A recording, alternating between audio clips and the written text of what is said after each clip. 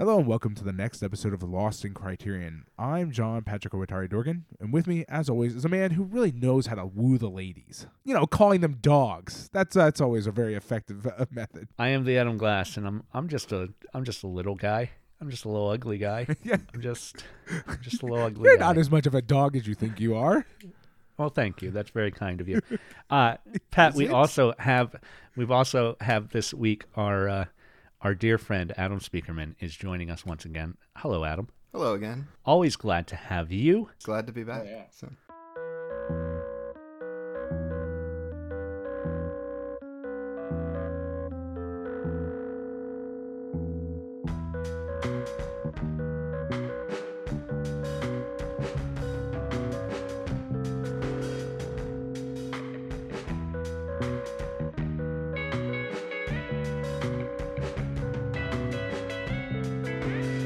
Before we get into the movie this week, I do want to talk about our Patreon real quick. It's patreon.com/lostincriterion. Over there, for just $1 a month, you can help keep us going and get access to some bonus content. We do a non-Criterion film over there every month, and supporters get to vote on what we're going to watch. I already have a feeling that this month we're definitely going to do the full-length versions of all the films we're about to talk about as this month's list. But we've done a pretty wide array of things over there. Now that's $1 a month, get you the vote, get you access to all 50 of the back episodes, and get you our ear if you want to suggest a list, because I'm always happy to take a list. A little above that, at $5, we'd like to thank those folks on air. Thank you so much to our current $5 supporters, Eric Cordonado, Stephen Goldmeyer, Chris Otto, and our newest $5 supporter, Andrew Jarrett, who just joined up just a couple of weeks ago. By the time this airs, just a couple of days ago when I'm actually saying this. A little above that, we do something I think is pretty dang special. At $10 and above, Pat makes a piece of art based on one of the movies we watched recently. I get that printed up on a postcard and mail that off once a month with a little personalized thank you note. We also like to thank those folks on air. Thank you so much to our $10 and above supporters, Jason Westhaver, Michael Graff, Nina Bojnak, Patrick Yako, and, hey, Adam Speakerman. Thanks, Hey, Adam. You're Thank welcome. you. Glad to be a supporter. You can head over to patreon.com/lostincriterion if you want to support us. If you want to check out those postcards or buy any of the older ones, you can head over to redbubble.com. Search for Lost in Criterion there, and they ought to come up. The actual web address on Redbubble is too hard to tell you in a way that makes sense. So just search for Lost in Criterion. It'll work out a little bit better. Plus, when you search for Lost in Criterion, you can see all of the other people who are just making stickers out of the Criterion covers and just somehow not getting box art takedown notices. On the cover. Yeah. Thank you so much to our supporters, and thank you so much for listening. This week, we are starting a box set, The Golden Age of Television. It is 8 telefilms. We're recording this out of order, though, so Pat and I have already watched all of them, actually, at this point, as we talk about Disc 1. Disc 1 is Marty, Patterns, and No Time for Sergeants. Marty, by Patty Chayefsky, who's one of my favorite screenwriters. Patterns, written by Rod Serling. And No Time for Sergeants, don't know who actually wrote that, but it's starring Andy Griffith in, like, the first thing he ever did. So that's neat. Yeah. All of these come from a variety of live drama series in the 50s. I think every single one of these is from the 50s. The shows themselves it's ran a little longer than 55, that. 56, and 58, I think. Yeah. Yeah. This week's at least. Yeah, And the rest yeah, of them these ones, yeah. are within that window, I think. The old They- movie of the weekdays, which they stopped doing Yeah. in the 90s, more or less. So, but like these kinds Right. of series, they were very much the event, every week of Sunday nights for the various networks. So, Yeah. Ronald Reagan hosted, I think, like the U.S. Steel Hour was one of them, and that was a movie of the week, like every week, like this. So, yep. Yeah. They were weekly, and they were live the way you had to do it. So our recordings here are from Kinescope. Kinescope.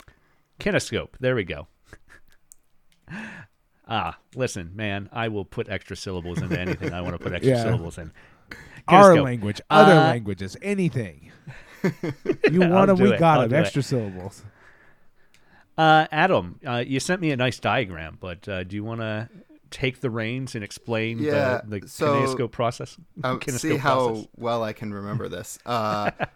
Magnetic tape recording's been around since at least the 30s, and I think it like was used heavily for like Fantasia was like the first stereo film, and I think they used magnetic tape, and so they were able to record audio live with magnetic tape for quite a while. Which makes sense if you consider how dominant radio was for so long, and they were figuring out ways to try to record radio for high fidelity playbacks, so that you weren't just limited to like being in the major markets.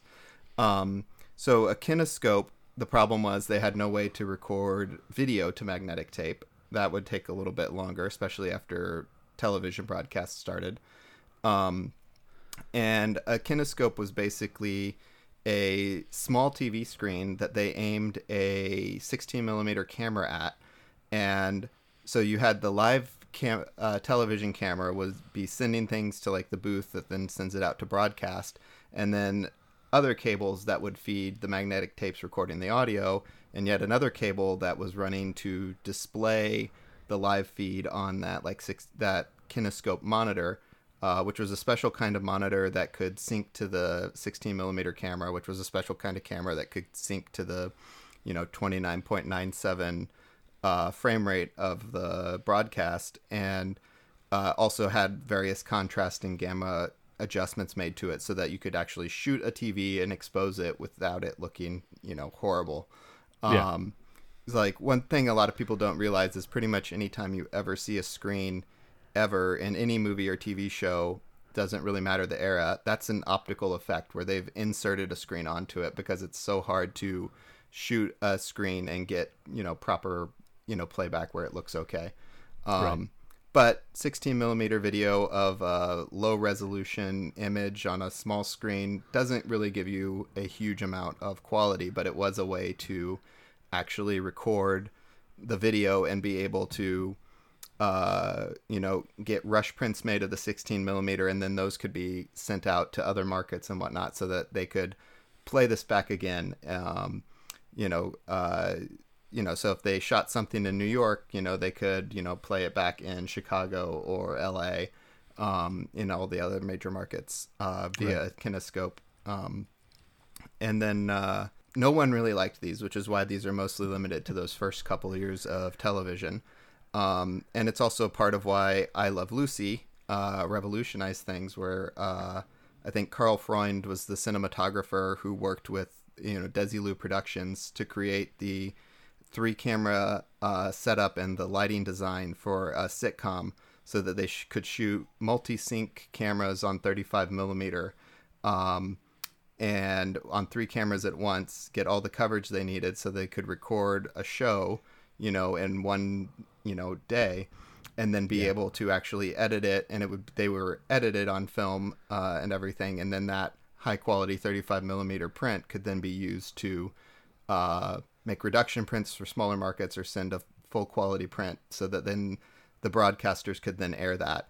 And so that was one of the first ways to get around these kinds of limitations of having to do it live, was like actually starting to use like a movie filmmaking workflow for it. So Yeah.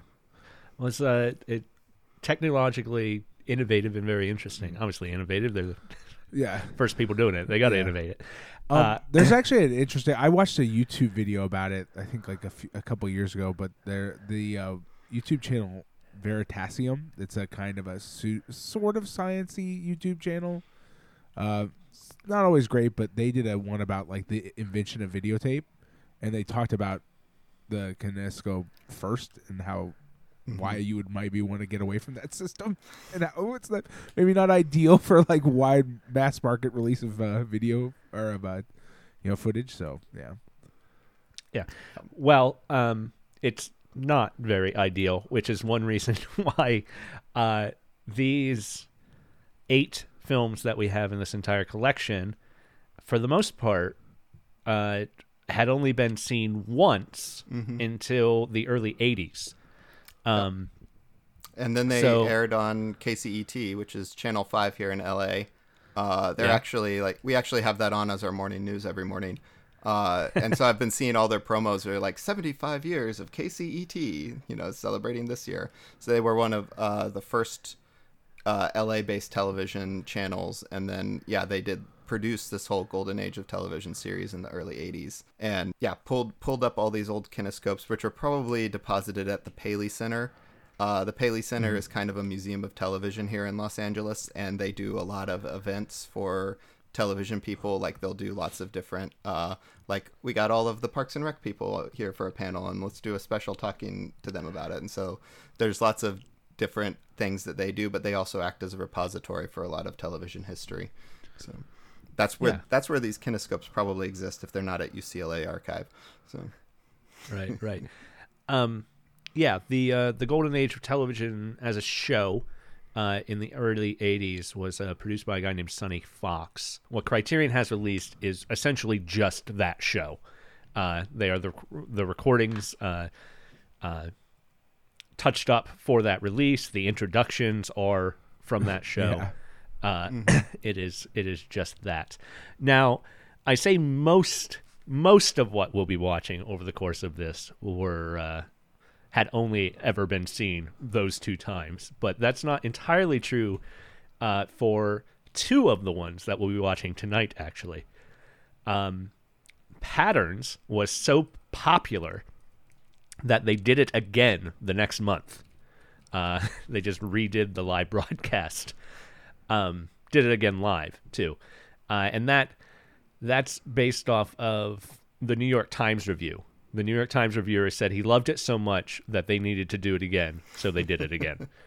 And then Marty had actually been part of a retrospective at the Museum of Modern Art in New York in the early 60s that they did a look back at TV, essentially the golden age of television as well, except only less than a decade after it had originally aired instead of looking back 30 years on, another generation by. But it also kind of shows you that for Patterns, they chose to just do it live again rather than air the kinescope. Right. Like that shows you what they actually thought of kinescopes. Yeah. So they didn't want to go that route. Yeah. Another aspect of the reason that these came back into public consumption in the 80s is that technology had progressed enough that they could be updated and fixed and not look like total garbage. Which is probably another aspect of why we only have 8 of them, right? Is that maybe licensing more costs of them as well, probably. Yeah. Like like a lot of these, like the struggle in putting together a set like this would be in like the licensing costs with the different rights holders. So like, and the reason why they probably pulled from that golden age of television series is they already had the legal side of it all worked out. Right. But yeah, that's actually probably more to do with like putting them all together than anything else. So certainly makes sense. Well, as far as the tech goes, that's about all we need to cover, I think. It's just the other aspect of this is that all of the ones we'll be watching are written for the shows. Prior to the earliest ones, these play shows, it was pretty common for them to do public domain work. And it suggested that the version, I think it was U.S. Steel, I could be wrong, but the version of Macbeth that they did was probably more people saw Macbeth on U.S. Steel than had ever seen Macbeth since it was written. That whole concept is actually why Roberto Rossellini stopped making feature films and started making all of these television historical like miniseries and dramas in the late 50s, because he really wanted to bring the art of cinema as well as like all of the for him, a lot of it was like the history of like, doing like a history of the de Medicis or something, Right. and to the masses. And he was like, I can make a movie that 2 million people in Italy will see, or I can make a TV show and like 50 million people will see it. And he was like, it's crazy. If you want everyone to see your stuff, you should be on TV. And that's actually one of the Criterion's Eclipse sets, is the Roberto Rossellini's history films. But that was definitely a big like center of debate in some respects back then. Is like, TV reaches many more people, but it's like, it's not film, which is always held up on a pedestal. But then you look at, Marty goes on to be remade as a movie and wins Best Picture like a year or two later. Right. TV also wasn't being held in a contemptuous place that it would later be held in. So it was still especially because all this was live and they're pulling from all of these incredible New York actors and the Stella Adler, stable of all this great new style of dramatic acting. The quality was really high and people treated it like theater and didn't look down on it at this time. So. Right, and you have to imagine that, like, oddly enough, in a future episode that will come after this, Adam and I discussed, like, sort of like, there's a sort of a reverence for the fact that this is done live, and we were kind of talking about how there's sort of a there's sort of a materialist view you could take of that versus a sort of like, kind of like higher-minded view that you can take of that, where, like, people will put, like, you kind of wonder if, like, people are putting it on elevating TV at this time a little bit because they knew it was live, and which gives it the air of being a play that you're going to the theater for, right? Which is highbrow, right? Like, it's considered relatively high class. But then Adam and I were also talking about the fact that, like, that's all probably true. People do contain all that sort of in their head, but at the same time, materially, there's no practical difference for the audience. Like, in a material sense, like, you're just sitting down and watching a TV show, assuming the actors don't like screw it up completely, which they shouldn't. They're all very good at their job. Usually. You're like, whether it's recorded or not, it's the same thing for the audience, except for what they contain internally, where they've internalized the idea that this is live. So somehow it's higher stakes and it's more, it's better, it's more important. It's just an interesting sort of thing to think about there. Yeah, and it even gets into the side of like how you actually shoot or like edit live. In terms of the camera you're taking when you're setting things up, like, because it was live, Delbert Mann could do that entire, what you gonna do? What are we gonna do tonight, Marty? Scene in like one long take, just, looking at the two of them sitting next to each other. You don't have, over the shoulders or like close-ups that you're cutting in between. You just they just let it play out, and it's a live aesthetic that never would have sat in a film when they were making it if he had to make it as a film first. Like, he can take that aesthetic and apply it to the film after the fact, but the constraints of doing it live meant he stumbled on this really great solution to that scene, which is less is more. So right. Yeah, it's really fascinating just the time frames they're working on too, right? Because they're maybe doing 3 weeks from first read through to live show, and with Marty it's crazy because Paddy Chayefsky hadn't even finished the script 2.5 weeks before air. Right, and the idea that like we kind of batted around a little. We will bat around a little bit. Boy, time is weird. Is the idea that essentially because it's like a 3-week lead in and it's a different production each week, what you're essentially doing is inviting 50 million people into like what is essentially a black box theater or something where you where you put on a different show once a week or once a month. It's like a wild idea that like, well, that's just never going to happen again. You're never going to have a 50 million person audience for a thing that only we change the show every week. This is what we do. And No Time for Sergeants really feels like it's just black box theater. Like they're just lean into it and they're just like, yeah, you're just going to accept it. Like this is, I mean, it's like you can see that style like just done on a stage exactly like that. Like it's the other films, try to, have different sets more or less, but like, on No Time for Sergeants, they're just flying things in and out and like just like working all within the confines of that set, and it's just it works great. It's just like it's being at like a little black box theater is exactly what I thought of. So yeah, it's really fascinating looking at all of these, not just these 3, but all 8, in how different productions handled the constraints. No Time for Sergeants does it very strictly theater-wise, with put Andy in the spotlight and you can do whatever you want behind him because you're not going to see what's going on back well there. Especially you like my favorite thing is like it's a really dumb thing and I only paid attention to it at the very beginning, but when he's doing the first intro, the fence he's sitting on gets pulled off stage by stage very clearly pulled off stage by stagehands. It just like slides away and I'm like, oh boy, I didn't expect to watch like pure theater nonsense happen like on a TV screen. Yeah. Everybody had to wear their show blacks that day. Right. And my favorite part of that is actually when like they get on the train, and they like just like walk sideways and we're in a train car, and they're almost like they're almost like walking like in place to try to like simulate the movement. It's so great. Right. So. Yeah.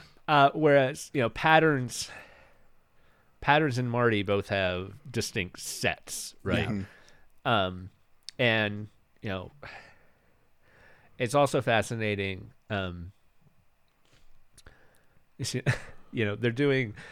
They've got these act breaks. They've got the commercial breaks, right? So they have a little bit of time to reset, to costume change, but still not a lot of time. A couple of minutes tops. Yeah, I think in one of the intros they describe exactly how long one of the special features later on that we watched describes exactly how much time it is, and it's like I think was it like a minute 20 or something like that for the long breaks or something thereabouts.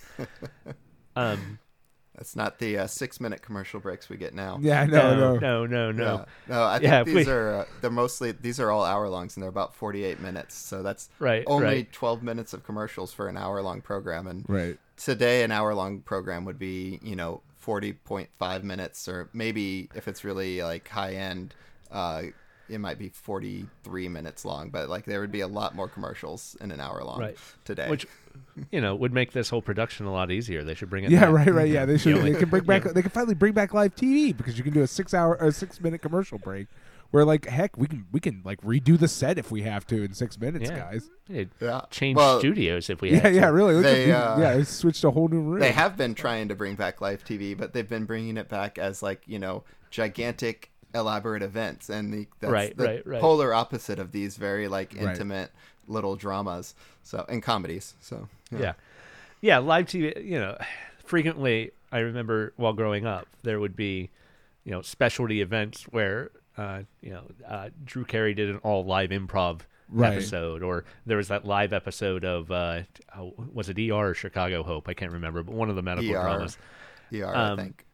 Yeah, where they really laid on the gimmick because they even referenced a basketball game that was happening during the episode so that they could prove that it was that it was live.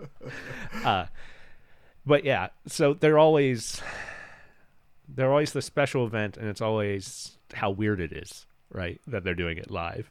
Whereas here it's just so normal. Right. Well, and like something like all they could do. Something like the Drew Carey, right? It's really supposed to like with all of them, it's supposed to key into your mind to like, oh, look how talented these people are at this thing that we definitely couldn't. Right. You know what I mean? Like, oh, they can do this live. They're good enough that they can do this live, right? It's supposed to impress the audience to a certain extent, right? Whereas here, it's like, well, this is just how TV's done. Like, what else are you gonna do? Videotape it? Yeah, and of course, it is super impressive. Yeah, but it's just normal too, right? I just imagine, just from the technical aspects of doing it, you got to block the whole thing. You gotta make sure the camera is are just rehearsals are so, and the fact that they only have 2 weeks to get that all right. And like go ahead. Well, see, the only live TV I've worked on is American Idol about 15 years ago, and the fact that they were on like a 3-week schedule for live TV for this is we were kind of on a 3-week schedule with like our stuff. Like, performers would like, pick what they wanted to sing 3 weeks in advance. So they would have 3 weeks to work on like what they're going to sing, and they're also working on the stuff they're going to do 2 weeks from now and the stuff they're going to do this week. But like everything is still on that 3-week cycle. Right. I worked on just as an intern on 24, and that was, you know, not live TV, but also, you know, they had 2 directors working at, you know, any one time, and each director's working on 2 episodes. So functionally an 80-minute movie, and they were on a 3-week schedule where like they had, you know, 3 weeks to shoot and get the first cut done of each episode. So, you know, three weeks is, you know, that's everything's kind of still a classic. Crazy is what you're Everything saying. is still crazy, and it's kind of like a classic time frame. Like, oh, we don't have enough money or time to do a month. Can't possibly do that. So There you go. So well, let's dig into them individually, I suppose. Okay. Marty aired as Philco Television Playhouse, May 24th, 1953.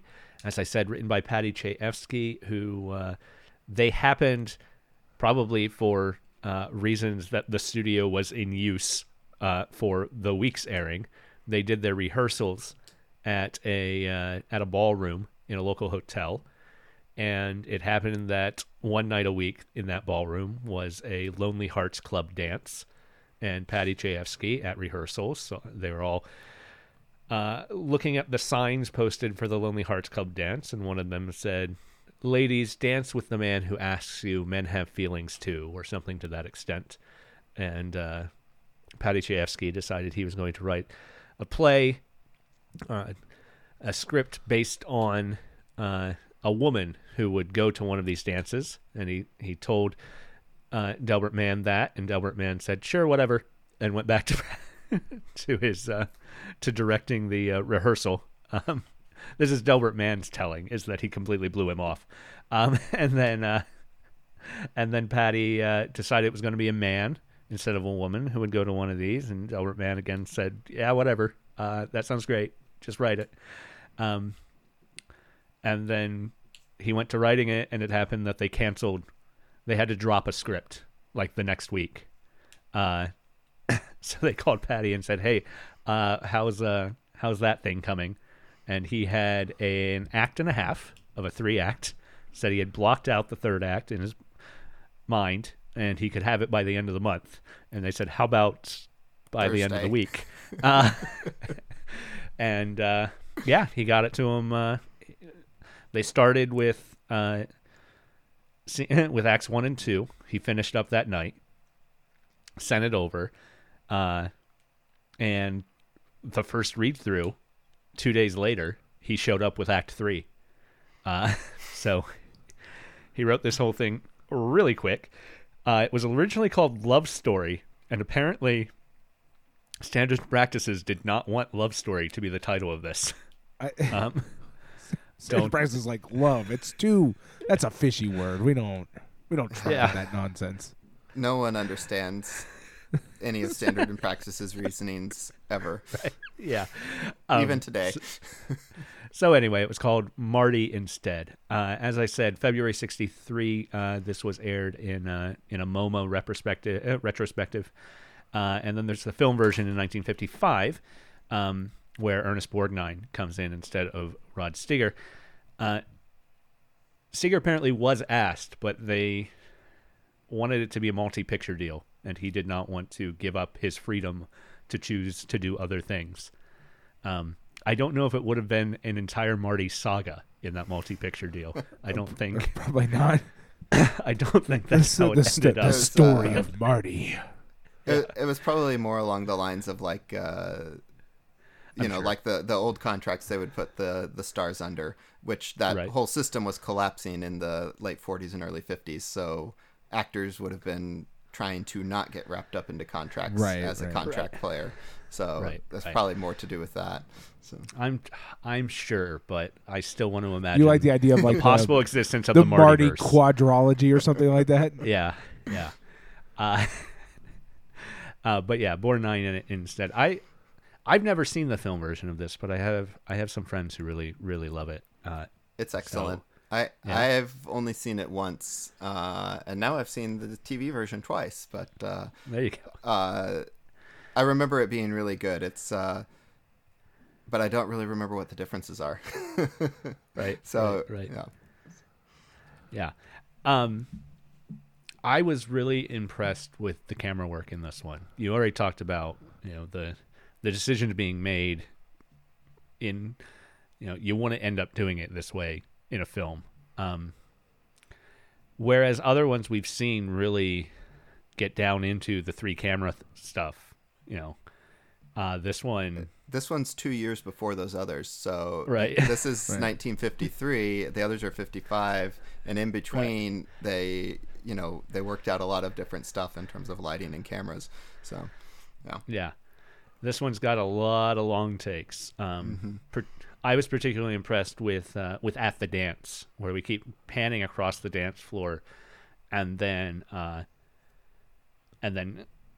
back through the crowd when we first meet the dog, so to speak, Clara.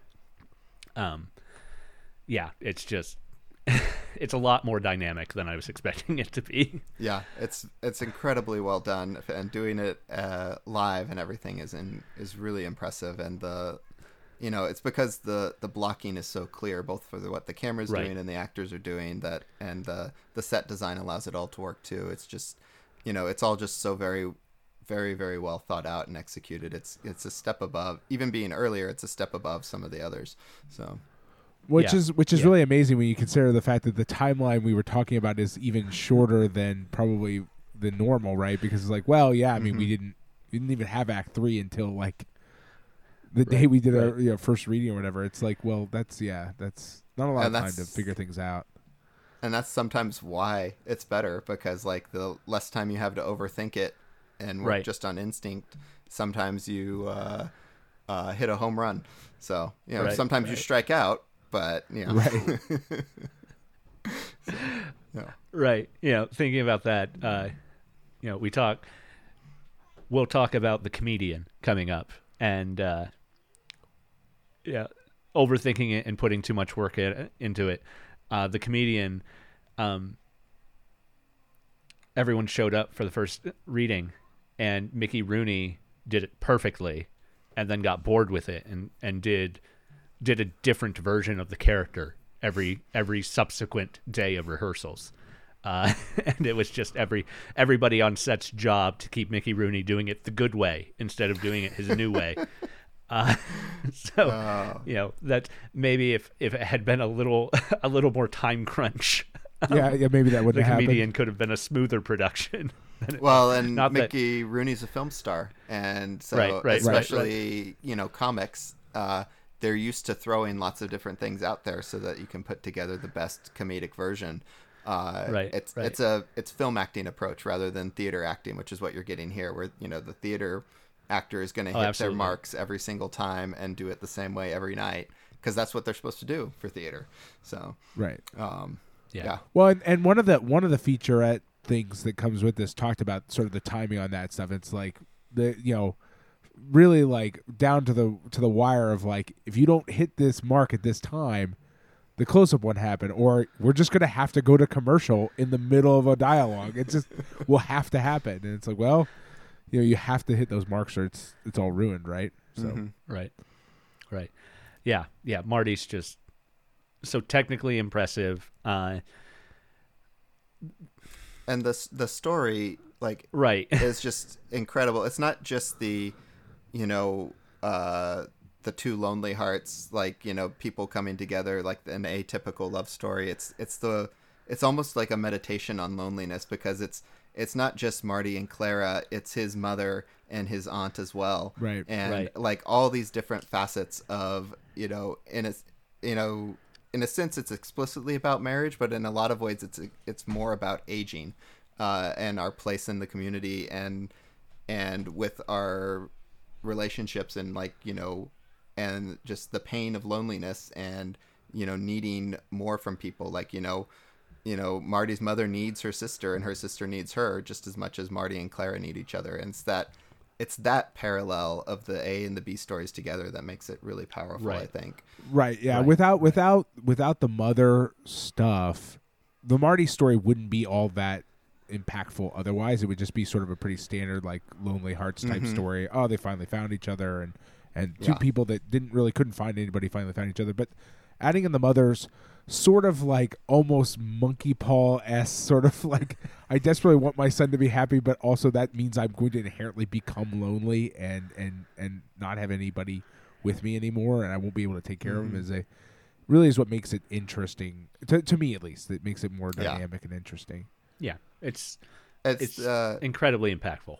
It's the part that I had forgotten, having seen this version and the film version before, because I just remembered it as like a story just about Marty and Clara, and I'd completely forgotten that other side. But that's the side that makes everything like really resonate. It all parts of it working together, and it's those little pieces that are really impressive. So. Yeah, I mean, it was.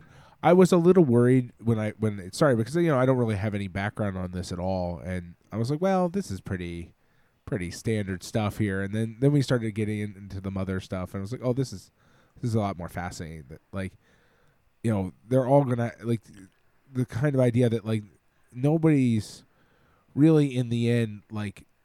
Marty's going to become happy, but by nature of becoming happy, his mother's going to become happy, and there's a lot of fascinating stuff there, I think. And it's it's the end of an era too of the cusp of like the suburban boom, and like where the expectation still was in the early 50s, just like it was in the 40s, and for 100 years before that like. Someone had to take care of your parents, of the children. So the parents were going to move in with one of the children at some point and live with them. And you can tell that Marty and his family are like upper middle class, like his father was a butcher, because they have a house and, they're not living in a large apartment like you might see in the Godfather movies where you have like 5 generations all living in a 2-room apartment together like this. Right. All of this stuff was on the way out, but it was still incredibly relevant. And it's interesting that it's like capturing that moment in time right before everything changed for how generationally we dealt with family and living situations in the United States. And especially what's fascinating is the idea that they want to move to apartments, right? There's still... We're not quite at the point that we get to even in a later movie or later teleplay in this series. The idea that like his cousin who got married bought a new apartment in the city, and then Marty talks about we should get another apartment in the city. Like not even like 5 years down the road, within 5 years, Marty would be like, we should move to this Long Island, Staten Island. Exactly. I'm gonna go for the 1.5 hour, 2 hour commute instead of getting an apartment in the city. And it's like, wow, this is like, it felt really wildly like a time machine, because you're like, what an apartment in the city? What are you talking about? Except for now we've kind of looped back on that, which is fascinating.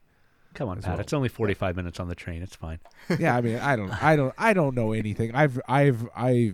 My commuting experience is very different than anybody else's. I don't know anything about American commuting at all. New York is very different to anyone else. Well, that's also true. I've never had a chance to be in New York City yet, but I did work on a documentary series for CNBC called Consumed, and all of the transitions in that episode, because in that show, were a lot of them were based on, they would shoot the areas in New York City they were at, and then the producer wanted all of the transitions from one story at a restaurant in one part of New York City to another story in a restaurant to be geographically accurate. And I had to assemble all of these transitions in a way that made sense. So I kind of know New York geography because of like having worked on a New York-based show. It's kind of funny. So there you go. Very nice. Very nice. Well, speaking of this being the capturing of a moment, our young writers are definitely part of capturing that moment. And Patty's writing here is, Chayefsky's writing here is of his time, and is telling a story of people of his time. I don't know that Marty is extremely based on Paddy Chayefsky. I don't think that Paddy Chayefsky would admit it if he were. Yeah. But it's still a personal story of a particular time period. And the next one, Patterns, is also a fairly particular time period too, a time of transition of industry to what corporation is today, really, too, right? Yeah, I mean, oof, Patterns, man. Yeah. Oof. Patterns is written by Rod Serling. Originally aired January 12th, 1955. And as I said, it was so popular, the New York Times reviewed it so well and said, you guys need to redo this one. So they redid it on February 9th, less than a month later. And then the film version came out less than a year later, or just over a year later. March 27th, 1956 was when Patterns, the film, was released, with everyone returning except for the star, unsurprisingly. Everyone playing slightly different. All the film version of Patterns, everyone's renamed for some reason. I don't know why, except for Staples himself, everyone is renamed. Well, it's really fascinating because even like legitimately not just renamed, but like for example, they're like names that are the same are spelled differently for some reason. Yeah, like yeah. Ramsey's, the spelling of Ramsey is changed. It's very fascinating. Like somebody is like, well, we'll just turn this into a Y here. This is fine. Make it different enough. It's fine. Mm-hmm. But yeah, Ed Begley comes back and plays his same character, but it's not Sloan. It's something else. William Briggs. Yeah, it's a lot of Briggs. really strange changes for kind of weird reasons I don't understand, but whatever. Yeah, but maybe we'll get a chance to talk about it if our supporters vote for us to that one. We'll dive into that a little more. But yeah, this is I think Serling himself has said that this is his favorite of his writing. I've seen that quoted. I don't know when he said that. This is years before Twilight Zone started, so there's a window where it might not be his favorite thing anymore. It's interesting because it starts off kind of as like a morality play on the immoral world of the business, and then it becomes a deal with the devil movie at the end. Right. This was the one I remembered being my favorite the first time around, and watching it again, I was like, no, I don't think it's my favorite. Like it's like the dialogue is like really great, and the characters are really well defined for how like the limitations of like the time limit they're working under, 48 minutes.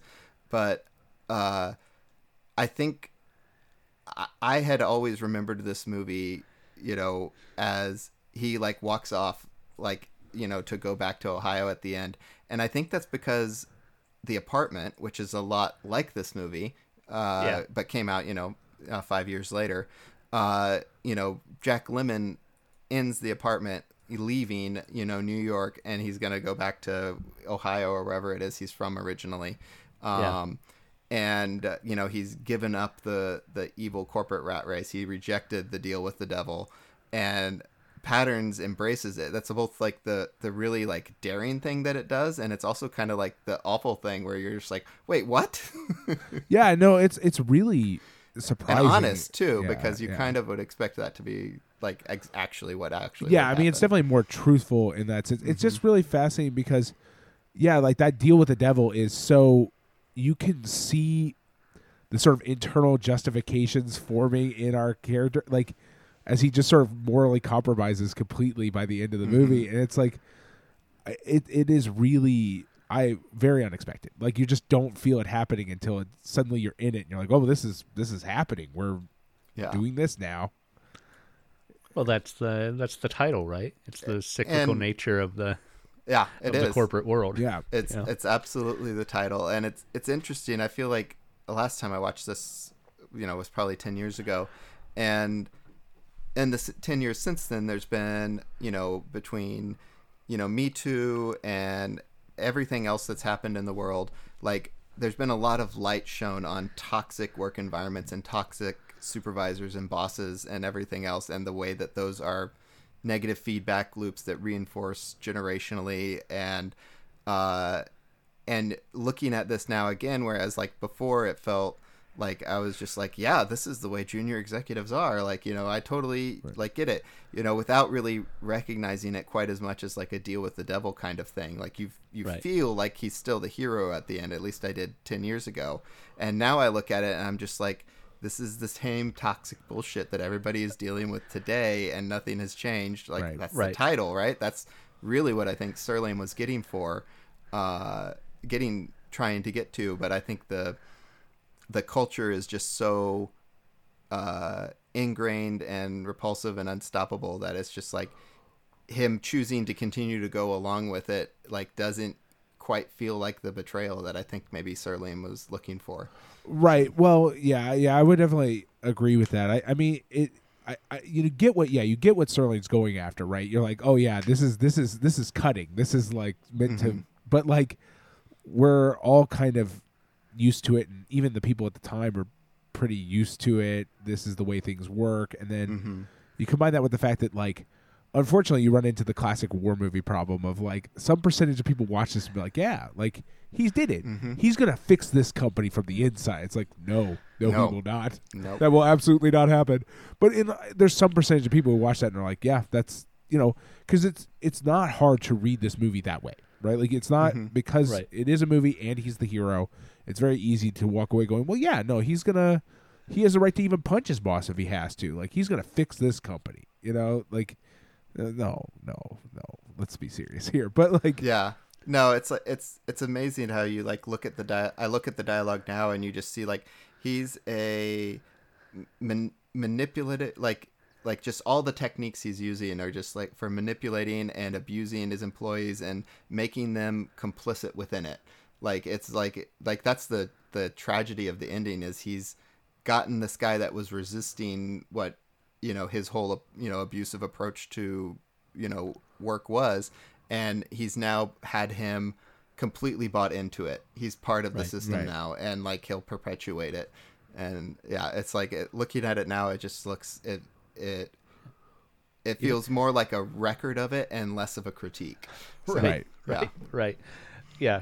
And he's bought into it even after he's seen the systems at its very like worst. Literally kill a person. Yeah, absolutely. Yeah. Like it's yeah. And of course, we also have classic Serling in being a little too on the nose in our boss being Ramses, Pharaoh. I hadn't even thought of that. But yeah, well, unsurprising. Well, you know, if you're gonna make TV and you're gonna try to make it poignant, you got to be really on the nose. You only got 48 minutes or whatever, right? Sometimes it's true. But yeah, similarly, I wasn't sure watching this where it was going to go, and I think the ending is earned. I didn't think it was out of left field. I am just very, very disappointed in the main character. Well, but that's the thing, right? Is that way, like, right? But like in that sense, the story is very successul, right? Because you're supposed to be disappointed at this guy. Like you're supposed to walk away going like, man, this guy, what? Like I didn't want that to happen. You know, so like it's very successful in what it's trying to do.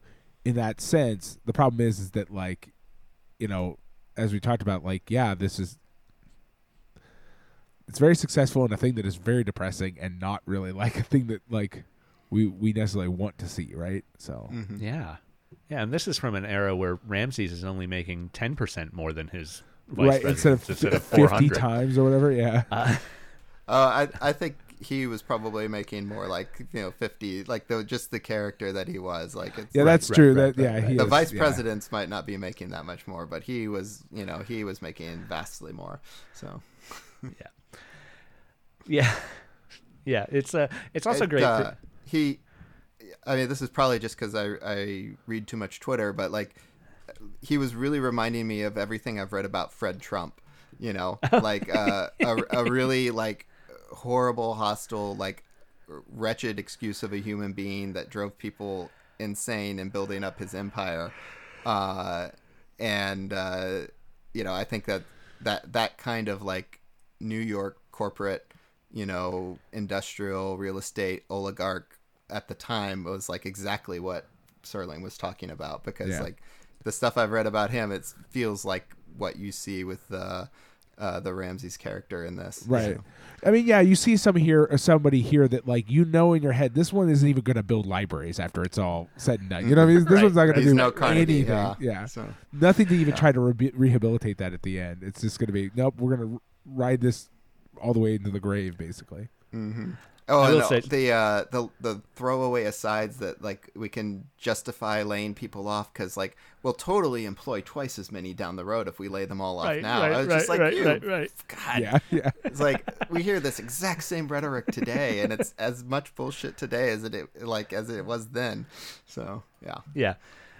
And okay, I've already said Serling was too on the nose with Ramses' name. I will point out a place where he's more subtle that I really, really love is that when Sloan is talking about how long he's been with the company, he says he's worked with it since Ramses' dad founded the company. Mm-hmm. And then when they actually have the confrontation, Ramses is all about, I built this place from the ground up. Mm-hmm. Right. It was 20 people when I started this business. Right, and he's inherited it. It's that classic. It's that classic bullshit. It's so good. Yeah. Yeah. No, I noticed that too, and I thought, oh, that's so clever. Like you've already heard that he didn't start the business, but he's already erasing the truth of it to like take credit for everything. So. Right. See, the trick if you're going to do that is get it written in your contract that you're the founder. Yeah. That you actually founded the company you had nothing to do with. Yeah. That's what you're really going to do. Well, this one... And it'd have an emerald mine to fund your wealth. Yeah, that's always really helpful, too. It's very helpful, very helpful. This one, I suppose I was less technically impressed with, though I suppose it is still live. So the fact that they are, switching between sets that quickly is not unimpressive. There's a lot of... The sets are the most elaborate of these three. Right. And there's a lot of them. It doesn't feel like you're just in a new set the way it kind of does in Marty. Like it feels like you're moving through an actual office space, and that's really, really, really well done in terms of how they designed all of that with like the limitations of what they were working with. And I mean, even the fact that the opening is very like cool and well done with like looking at the telephone switchboards and then literally bouncing off the different secretaries, which are not the main characters, but it kind of gets you into the whole office world as the day is starting. It's you kind of get a feeling for the geography of the place that like, I could actually maybe navigate this at least this floor of this building in a meaningful way, which is really fascinating for a bunch of sets, right? Like, yeah. The set design in this one is incredibly impressive. I also just like the idea of just making his office the most like cliched nonsense in the history of mankind. It's like, you're the all-American boy. You played quarterback it's like for sitting in a Ohio fucking State. rocking chair. Like I'm like, what the hell? Sorry, that was just that. The rocking chair was too much. Every time he sat in the rocking chair in an office, I was like, "No, come on. Oh, it was so good. Let's be serious here for a minute."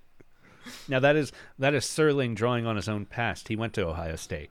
I don't think he was and wrote all of his stuff in a rocking chair. Apparently, maybe wrote it in. Yeah. Actually, no, he did hang out in the corner booth of a restaurant I used to hang out at myself, which has unfortunately since closed.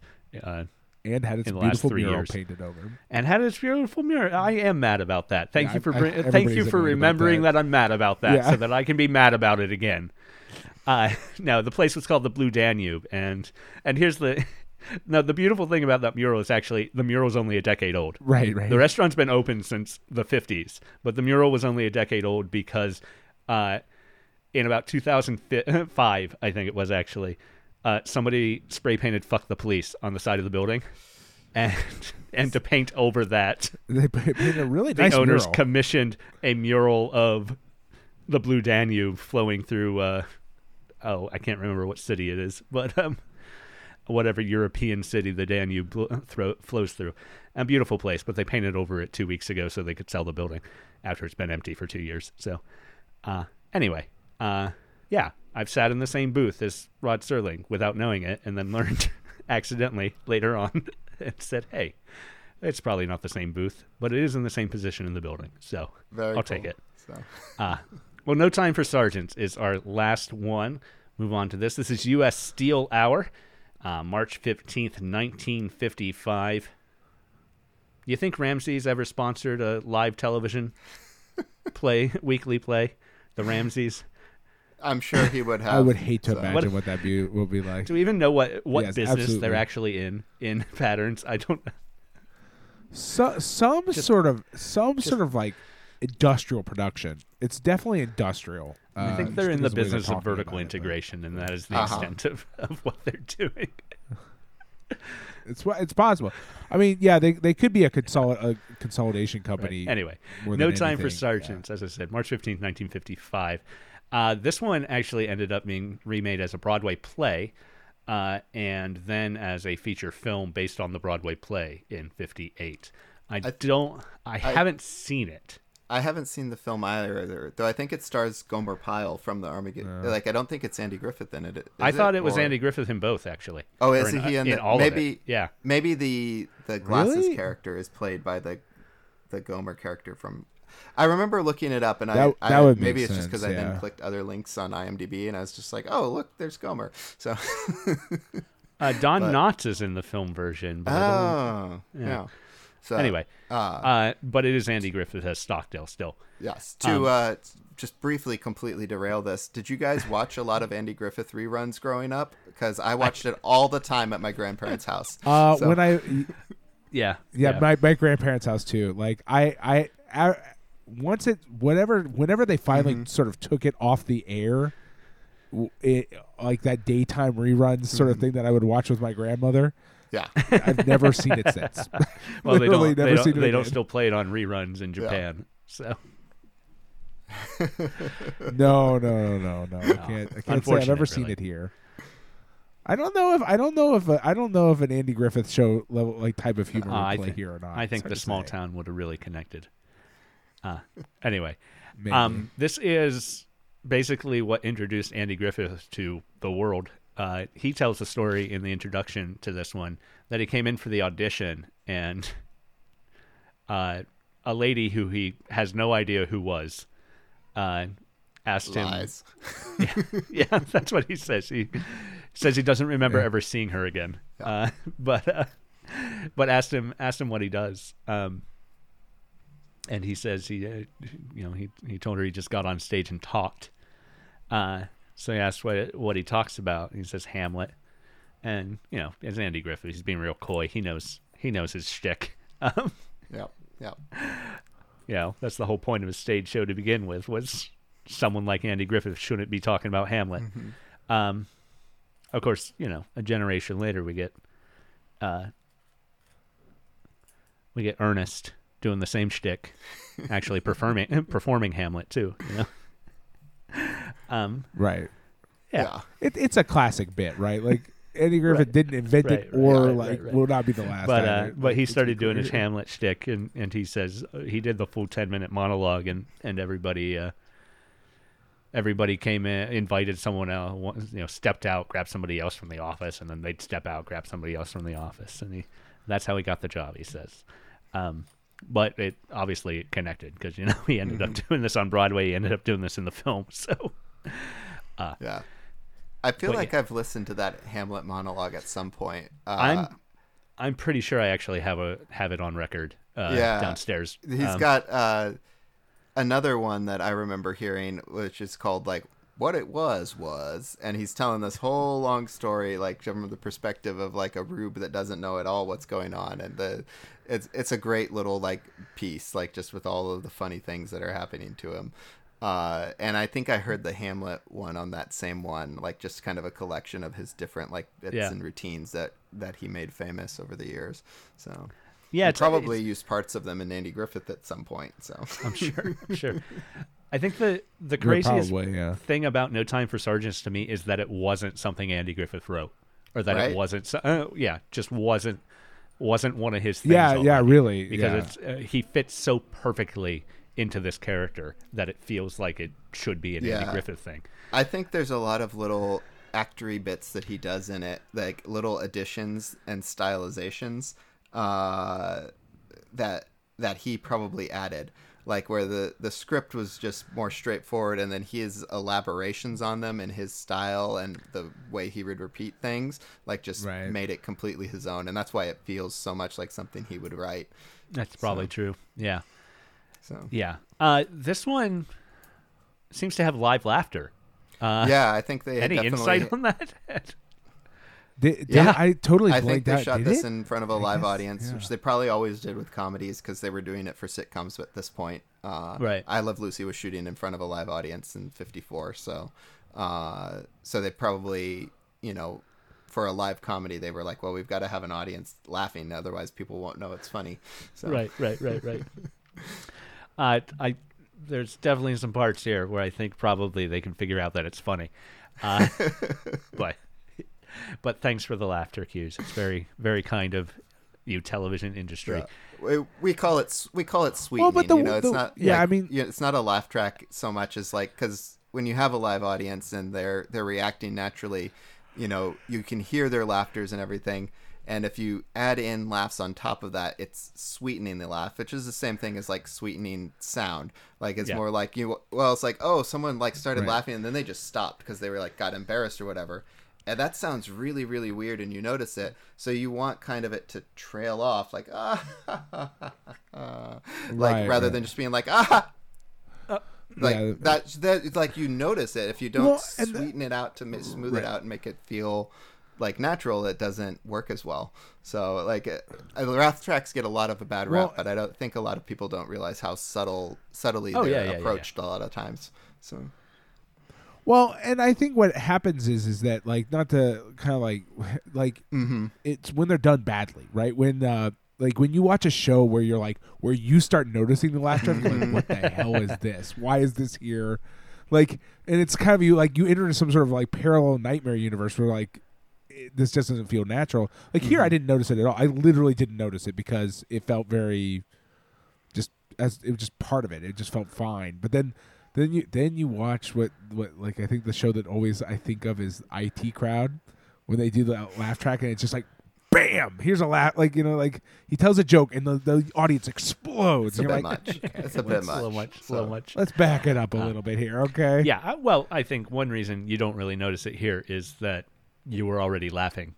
So Oh, this one got me laughing several. Yeah. Well, times, I mean that like, is part of it. Unexpectedly, I was just I thought it was very funny and very good. I mean, it is very. I mean, I think it's fascinating. It's kind of a slow burn. Like most of the jokes are like they're laugh, but they're mostly like chuckle until you get to like the last slapstick, whatever 5 minutes with the, and it's just it is actually hilarious. Like, I mean, funny things happen throughout, but that last 5 minutes or whatever is just absolutely hilarious. It's so well done, and then. And like my son walked in and started watching somewhere around like the halfway mark, and like he died at that part. Especially like when they get it, there's that one last when I forget like exactly. It's like on the last way out, and they all set it off again. It's just so good. It's repetition real good. in It's comedy. very It's funny. like it's hard to beat the combination. So yeah, it works great. it's definitely. Yeah. Well, and when it's something that ridiculous, it's so good. It's really a great like climax for like what it is, like, especially with as like minimalist as everything you've seen is, to suddenly have this explosion of confetti, and the banner and the music and everything. Right, it's just like because it is such a giant contrast, it's even funnier. And then when they repeat it each time, it gets funnier. Yeah. So yeah. And they set you up for it, right? Like right? Like they show you the mat on the floor, they show you all the cards, right? It's like I know something crazy is going to happen here, but you can't even begin to form it in your head like what is this thing that is going to happen, just, like, and then when it finally happens, covered it's in so that good. confetti, and then it's just like it right. doesn't matter what else is happening. I just kept like giggling at just how completely like it was so good. Yeah, it really is good. Well, and especially for a comedy, especially for a show where we literally basically we just don't leave that room. But more, I mean, there's like there's a couple scenes out. There's the dance hall like bar, whatever that is, but like we spend most of the time in that barracks. Like the two barracks that we go to are identical because they're barracks. Like we spend most of our time in there, and it's very minimal because it's a barracks, right? It's just a row of beds on each side, and then to have just an enormous explosion happen in that place. I love the way that like he gets his revenge on the sergeant without ever seeming like he's getting his revenge on the sergeant. Just like, right. And they do it early too. Like they don't like he just like he comes up and he's just like takes credit for everything, and then taking credit for everything and giving credit to the sergeant, like just throws the sergeant under the bus. And it's just so funny the way that it's done. It's just so beautifully pulled off, like all of that. Because you know the sergeant is a jerk, and you know like the typical role of a sergeant in Hollywood movies and TV is to be like kind of like the jerk, and just to see all of that done so effortlessly and completely without guile and be so completely effective is just delightful. So right. Mm-hmm. Well, and it's such a classic bit, right? Like that like Rube, who actually like kind of gets out on top because he's just so nice that he like out beguiles this sort of like they kill him person. with kindness. It's a classic bit, but like it requires you to deliver it well. It has to be done to be funny, and you have to be an Andy Griffith very very to, good like, at do it. A kill him, to put over a kill him with kindness that effectively. Like not many other actors and comedians can do that. It's not something Jerry Seinfeld could ever do. So right, exactly, absolutely, yeah. You have to be be good at it, and he's very very good at it. It's extremely effective here. Like you believe it. You're like, yeah, this person doesn't have a mean bone in his body. Yeah. You think Andy Griffith really doesn't have a mean bone in his body? Who knows? I don't know anything about Andy Griffith. Andy Griffith keep for all of us. Hey, Andy, like the last thing Andy Griffith shot was like, a video of him reprising the role of Andy Griffith with Ron Howard reprising the role of Opie, endorsing Barack Obama for president. Like at the very least we have that. So yeah. This is all very well done. It made me a little nostalgic for this. I don't watch comedy like this anymore, really, ever in my, like, not just because I don't want to, but also because it just kind of isn't done. Like this style of comedy, and it was really kind of refreshing to watch. Something like this. Yeah, I mean, this is like the template really for. Nice. Well, actually, Stalag 17 would probably be contemporaneous with this. To throw another Billy Wilder reference out there, the classic, concentration camp comedy, which inspired Hogan's Heroes, which this feels very like Hogan's Heroes, another, sitcom that's basically this with like a sergeant it's there's something about those kinds of like older comedies that even when they're not great, like if you watch some of the old, Abbott and Costello stuff, like Hold That Ghost and, their other like movies, they're not great movies, but there's something very like relaxing and almost like comforting about like just the style of comedy and just the broadness of it and everything. And I think you get that with Andy Griffith too. So. Yeah. I was going to say there is his turn in A Face in the Crowd where he's the most evil an Andy Griffith will ever be. I was going to say I thought that was soon, but it turns out it's not till Spine 970. It's actually that's a fairly recent release. We have a while. It's a Warner Brothers movie, and Warner Brothers didn't license to Criterion for a very long time until the last like 4 or 5 years, and so there's a lot of classic Warner Brothers movies that have been released by Criterion in the last few years, and that's one of the big ones. I need to rewatch that, actually. I was thinking of that afterwards, but then I was like, but it's a heel turn in that one, and it's just like, it's so good, but it's also so hard, and it's like, and it's maybe much more realistic to like this kind of persona and like what these guys often are like. But it's a tremendous movie and incredible writing, just so well done. So. Was that also Paddy Chayefsky, or is it Network I'm thinking of that was... Network is Chayefsky. Bud Schulberg wrote Chayefsky. A Face in the Crowd, and I have no idea who that is.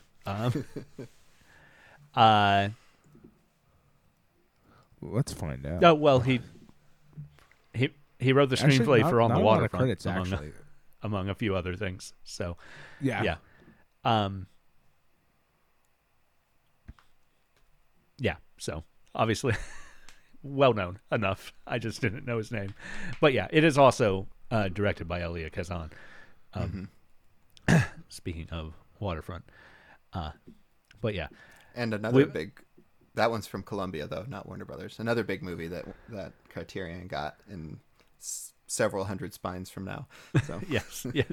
I probably won't wait In a a decade while, before I watch Face in the Crowd, because I've always been interested in watching it and just never have sat down and do it. I probably won't wait until it's in the time for Lost in Criterion to do it. You should give it a chance, because it's an amazing movie, and Andy Griffith's performance is incredible.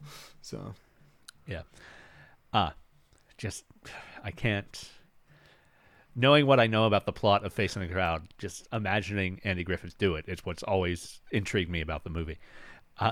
Yeah. Which is what's fascinating. It's almost inconceivable. It's probably honestly. more like you mentioned Mickey Rooney and The Comedian. Like, I remember watching The Comedian and thinking, this is a lot like a Face in the Crowd, and it feels like Mickey Rooney is like more realistically like feels like this kind of guy in The Face in the Crowd even than he does in The Comedian. And so Mickey Rooney and The Comedian absolutely feels like that's how Mickey Rooney really is. Andy Griffith, I hope not. Mickey Rooney, I believe it. So, and Mickey Rooney also had the nice kid personality, persona with his Andy Hardy film. Yeah, well, I mean, he'd been making movies since he actually was a nice kid, so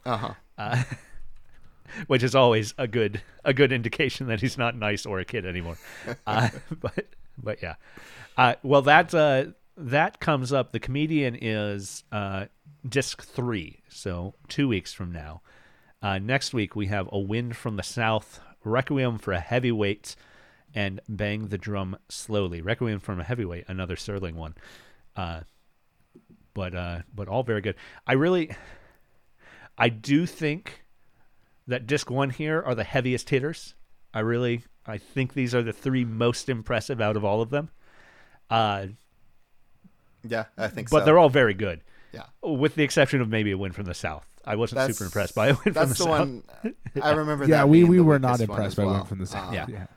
That one feels very kind of like movie of the week, like kind of just a small drama that plugs a hole in the schedule in a way. So which is maybe more typical of like the thing that you would get every week from these than all of these other ones that just like were smashes and became movies, which is a huge chunk of all of these. So launched the careers of so many different directors and writers and stars. So Yeah, and that is a thing we will get into in the later episodes on this, is like there's a weird bias to this collection that is hard to like suss out. Like, we're seeing these amazing these amazing stories. Like, well, is this standard, or is this like these are exceptional? Sort of like how are they picked, and like why these ones, and like are these exceptions to the rule? I think versus, these are probably more exceptions standard to the rule than what was standard, and like just the very fact that they got presented in that TV series in the early 80s and then got selected and presented on DVD, being some of the only things that you can see of TV of that era. The cream rises to the top in a way. So I we're probably missing quite a lot of stuff that is also excellent. But also there's probably even more that is middling to mediocre to downright bad. Like, cause there's a lot of people's favorite decade is the 70s, but you watch the best 200 movies of the 70s and you're just like, wow, there's like no bad movies in this decade. But there were thousands and thousands of movies released that are just outright terrible that you don't remember anymore. So, I think we're very lucky to have like this curation of it, but it does give you a bit of a biased sample size. Well, and that's what we end up going is like, well, yeah, like, I mean, part of me wishes there were more than 8, But at the same time, like, well, how far past 8 would you go before you're like, well, these are kind of Right. terrible. Like, I'm not enjoying this anymore. Like, how many out of the several thousand that were made are going to be good enough to like make you feel like I enjoyed them? Well, looking forward to the rest of these in a meta sense, as Pat and I have already actually recorded those episodes. But thank you, Adam, for joining. Thank you for your insight on thank you very much. on the technical aspects of television too. Very grateful to have you here. It was great to be here and to see these again, and also to talk about them, because it's like that's one of the reasons I wanted to do this one. Is like these are movies that aren't talked about very much, and they're also like there's a lot to value and enjoy out of them as well. And I think it's a really great set and a really cool era of television when all of this live stuff was happening. That was like never like that again. So right. Well, as good as these are, I'm going to go to bed tonight thinking about how Rod Steiger in Marty says I'm 36 years old and I'm 37. But also Rod Steiger was 28 when he played Marty. Yeah. He's not even... Goodness, I look better than Rod Steiger did at my age. So I won't feel that bad. Yeah. That's a All right. win. Thank right? you, Adam, for joining. Yeah. Very Well, nice it was to very talk. nice talking with you about It's this. been great talking with you guys as well. All right. Well, thank you so much for listening to Lost in Criterion. I'm, as always, Leon Glass. With me, as always, John Patrick Oitari Dorgan. And we'll see you next week as we continue through the golden age of television.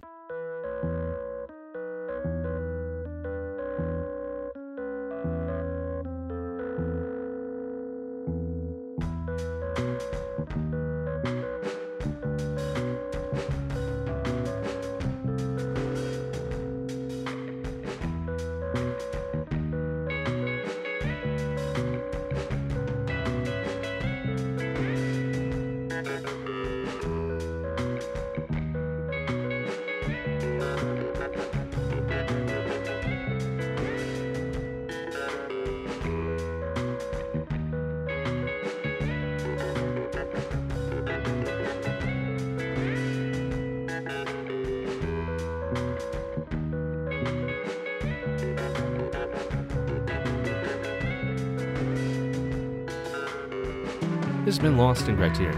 I'm your co-host, Adam Glass. You can find me on Twitter at @TheAdamGlass. My partner is John Patrick Oitari Dorgan, and you can find him at JPatrickDorgan. Check out more of the show at LostInCriterion.com, or, hey, give us a review on iTunes. It's nice. If you really like what you hear, consider supporting us at patreon.com/LostInCriterion. Hey, our theme music is by Jonathan Hape. Check him out at jonathanhape.com. And thanks for listening. We appreciate it.